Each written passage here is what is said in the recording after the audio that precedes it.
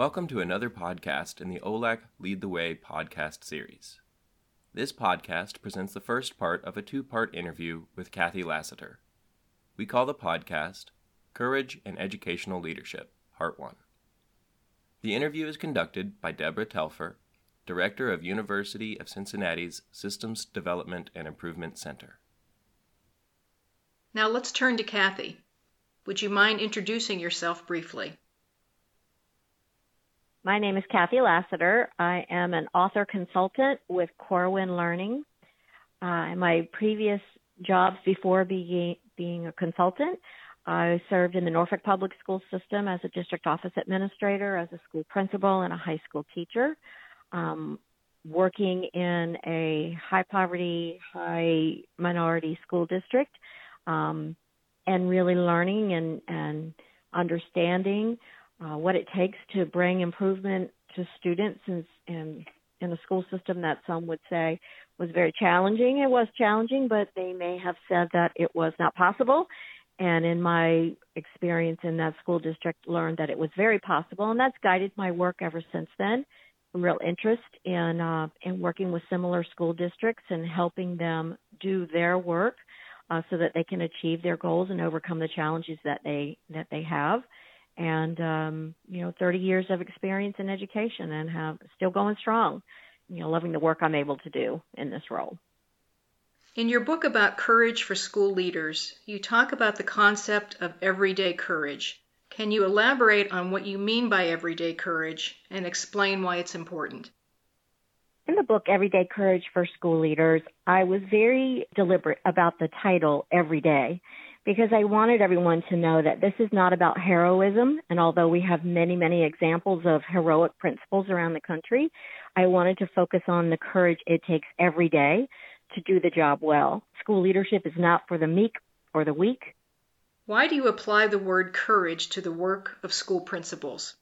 The job has become so complex and so demanding that a conversation about courage is in order. And so just that term every day sends a message that this is a daily practice. It is not occasional. It is required every day in making very tough decisions and facing very complex issues. Can you provide an example showing why courage is needed for the everyday work of principals? Let's just take an example from the new professional standards for educational leaders that replaced the ISLIC standards, adopted in 2015. There's a real agenda in those standards around social justice, equity, biases, inclusion, a lot of really heavy topics that principals are expected to lead and expected to act upon when it comes to inclusion, equity, and social justice in their schools. To get to your part of the question, why is it needed? It's needed because the principal speaks for the students. The principal is the student's voice when it comes to the quality of education, to the level of inclusion, to the level of welcoming feel of their school, to cohesive classroom cultures that are absolutely essential for student learning.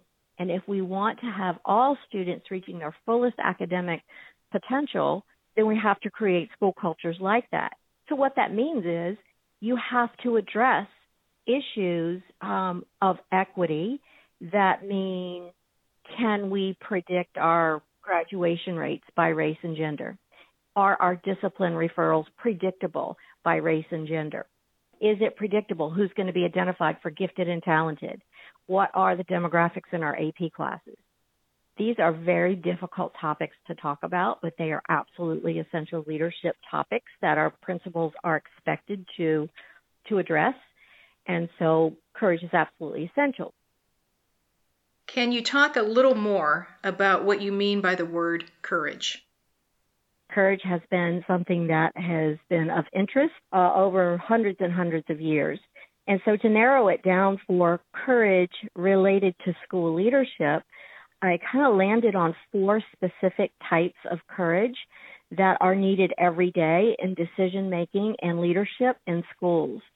And so first I'll tell you those 4 parts of courage and then just give you a little bit of a definition of each one. And then, of course, throughout our conversation, I'll relate back to one or more of these types of courage. To help our listeners, I just want to clarify that the 4 types or domains of courage are the broad realms of human interaction in which anyone, including school leaders of course, exercise courageous acts. Later on, when you talk about cups of courage, in fact, the 3 cups of courage, you are talking about the specific areas of leadership practice in which courageous actions result in effective leadership. Because this is a podcast and we can't share visuals, I think our listeners might want to imagine a set of concentric circles in which the 4 domains of courage are in the outer ring, the 3 cups of courage are in the middle ring, and specific practices are in the center. In this first podcast, let's get started with some definitions of the 4 types or domains of courage, especially as these domains help shape what school leaders do. The 4 types of courage are moral courage, disciplined courage, empathetic courage, and intellectual courage. Of course, moral courage is going to be that moral compass that leaders have to follow and a set of core values that they must follow in doing what they believe is right for students and advocating for students when things are not in their best interest.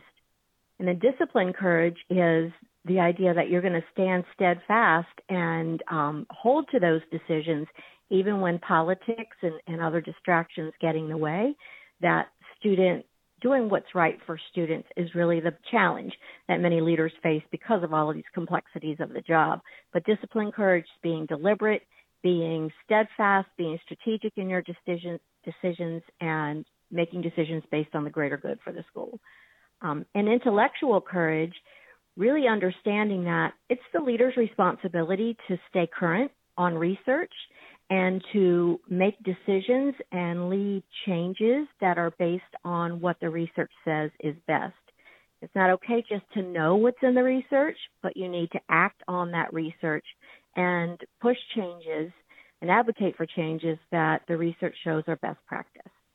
And then finally, empathetic courage, acknowledging that we have personal biases, and that's something that every human being has, and to intentionally try to move away from your personal biases in order to live vicariously through others, meaning that when decisions are made and changes are in order, to feel for the people who have to implement those changes, to be empathetic for the fact that change is hard, and to understand that schools are made up of human beings, not robots, and it's very important to be able to empathize with people as they move through a complex world of education and trying to do what's best for students. What is the relationship between courage and instructional leadership, and how do they affect organizational performance? Instructional leadership, of course, is one of the major responsibilities of a school leader. Advocating for the best instructional practices for students, leading the instructional program, providing credible feedback to teachers so that they can improve their performance. And I go back to research by McKinsey and Company, and I love this quote from them, is that the only way to improve outcomes is to improve instruction. But how do you go about improving instruction? That's not an easy job. So first and foremost, school leaders have to know instruction. You have to spend the time to know what are best practices and specifically how to implement those best practices in the classroom and how to help teachers and lead teachers in the implementation of those practices. And so for Everyday Courage, many times you are working with staff who are not at the proficiency level yet in some of these important practices, or you are working with staff members who, for whatever reason, don't believe in, don't want to, not able to implement some of the changes that you're advocating, and that's a challenge for leaders because you have to address those issues. It's not okay to leave a teacher in a classroom who's delivering less than what is best for students. And so staying current on that research, tapping into your intellectual courage, acting on what you know is best for students. So what are the implications for a principal who doesn't really understand the research about effective instruction? So it takes courage for people to admit what they know and admit what they don't know, and to seek help from others who can help build their capacity. And that might be seeking help from department heads in your school, or master teachers in your school, or reaching out to mentors, or reaching out to central office staff, reaching out to other means of support to build your capacity to lead your instructional program. And sometimes that's a tough place to be for a principal, because it's hard to admit that you may not know what you need to know to do your job. And instead of trying to cover that up, it's important to recognize it and to learn what you need to know so that you can be an effective leader. Wonderful. What role do districts play in supporting the development of courageous school leaders? Central office staff play a huge role in the success of principals. Fortunately, what the research shows is that oftentimes central office supervisors or principals in particular sometimes don't have the skills themselves to lead principals and to help principals develop into the strongest leaders they can be. And so I would say that not only is it important for central office staff to support courageous leaders, but they too become courageous leaders in recognizing the skills that they need in order to lead principals. Research led by the Wallace Foundation investigating the links to student achievement shows that one of the main things that central office leaders can do to impact student achievement in schools is to build the collective sense of efficacy of their principals. That means having principals feel and believe and understand that they have the support of the central office and that they have the abilities and skills to do the job that they need to do in their schools. Principals who lack that sense of efficacy and lack the collective sense of efficacy with their colleagues at the principal level oftentimes will present information from the central office through the lens of central office said we had to do this. I don't necessarily agree, but this is what we have to do, as opposed to accepting the responsibility and accountability for pushing a district's agenda forward and saying, these are the things that we have been doing in our school, and this is how this initiative fits in to the vision that we have for our school, and being able to present that agenda to staff, knowing that you have the support and you will have the assistance that you need from central office staff to get that done. What does support from central office administrators look like? Research shows that central office people come to their job with one of two orientations. They may have a collaborative orientation or an authoritative orientation. And of course, you can imagine that the collaborative orientation and leadership style of central office people has a much greater impact and much more success in seeing change in principal leadership, because principals see their central office supervisors as partners in their work and as people that they can trust and as people that they can turn to when they need assistance. If, on the flip of that, if principals only hear from their supervisors when there's a directive to be made, when there's a report that has to be given, when there is something wrong that has to be corrected, and there is no relationship, and there is no collaboration, and there is, on the principal's view, no understanding from the central office of the unique challenges, communities, school populations that the principal has, then the relationship is not one that will glean a lot of change, trust, and capacity building from central office to the principalship. Having support from the central office seems very important and also seems to involve courage. Can these leaders learn to be courageous? What steps can principals and other district and school leaders take to practice courage in their professional lives? That's a great question about courage, and that's really what was fascinating in the research, to learn what were neuroscientists researching in the way of courage development. People are really starting to take a look at, where does courage reside in the human body, and can you intentionally activate courage when you need it, when you're in difficult situations? So what can principals do to develop their courage? What the neuroscience shows, this was a study in Israel, that there is a center in the brain that is a courage center that was not known until these scientists at the Weizmann Institute in Israel actually put people in an MRI machine and they scared them to death with snakes in an MRI and measured their brain waves to see what happens when you're in a fearful situation.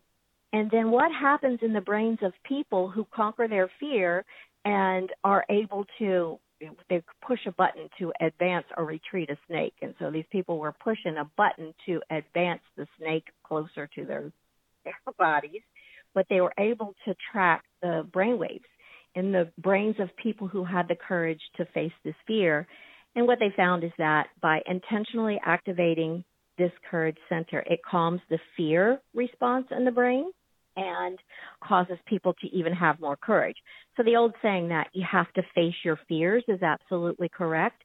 And so it takes deliberate, intentional work on this particular, on whatever it is you find fearful in order to develop the courage you need to do the job. So here's a scenario. What I hear most of the time from principals is that they fear and are very apprehensive about having difficult conversations with teachers, or they anticipate having very difficult conversations with parents who are sometimes really difficult to deal with. They will avoid the conversation. They will have an AP sit in the conversation. They, will try to just hope that the situation goes away so that they don't have to have this talk.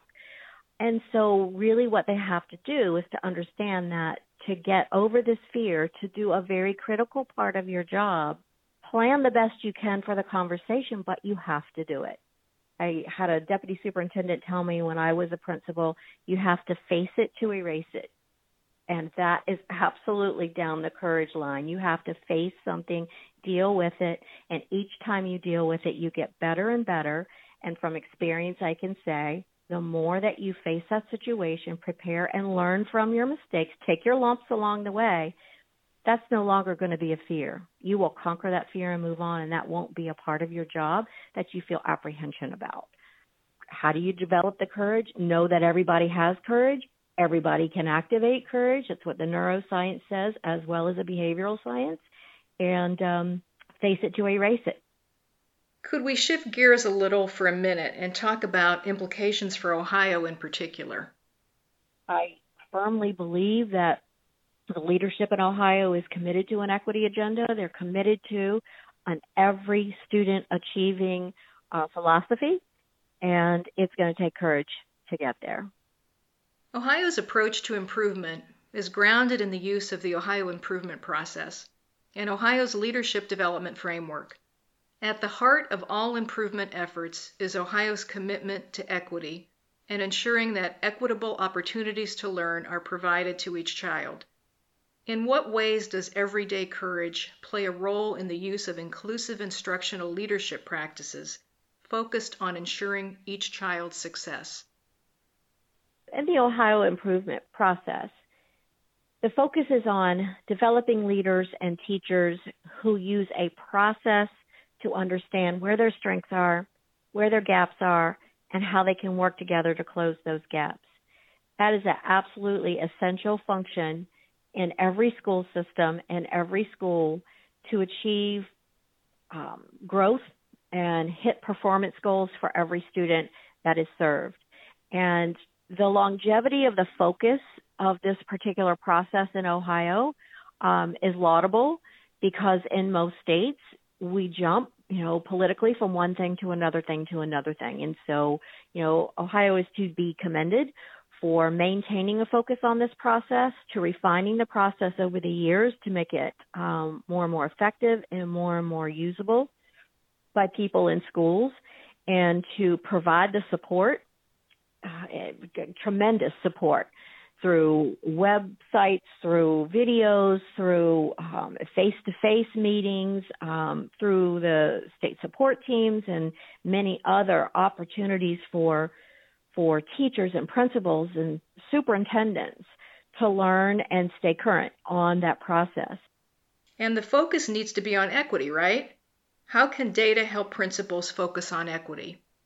If we're going to have true equity and we're going to really focus on every student learning, it can't be done without understanding what's working, why it's working, and how we can replicate those practices, or what's not working, why it's not working, and what we need to do differently to meet the learning needs of all students.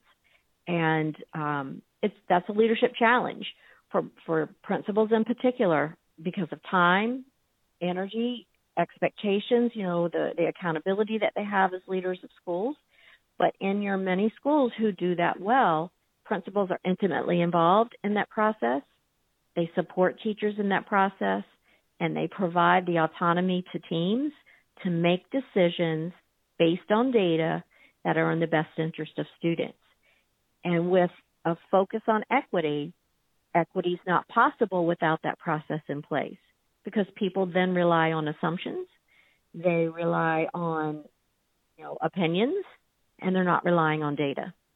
And that data-centric, student-first way of thinking moves the needle on student achievement for every kid and benefits every student who comes through the doors of a school where that process is really strong. Wonderful. Thank you, Kathy, and thanks to our listeners for tuning in to the OLAC podcast series. Our next episode will give us a chance to hear more from Dr. Lassiter about everyday courage and specifically about the 3 cups of courage. I am Stanley Dudek.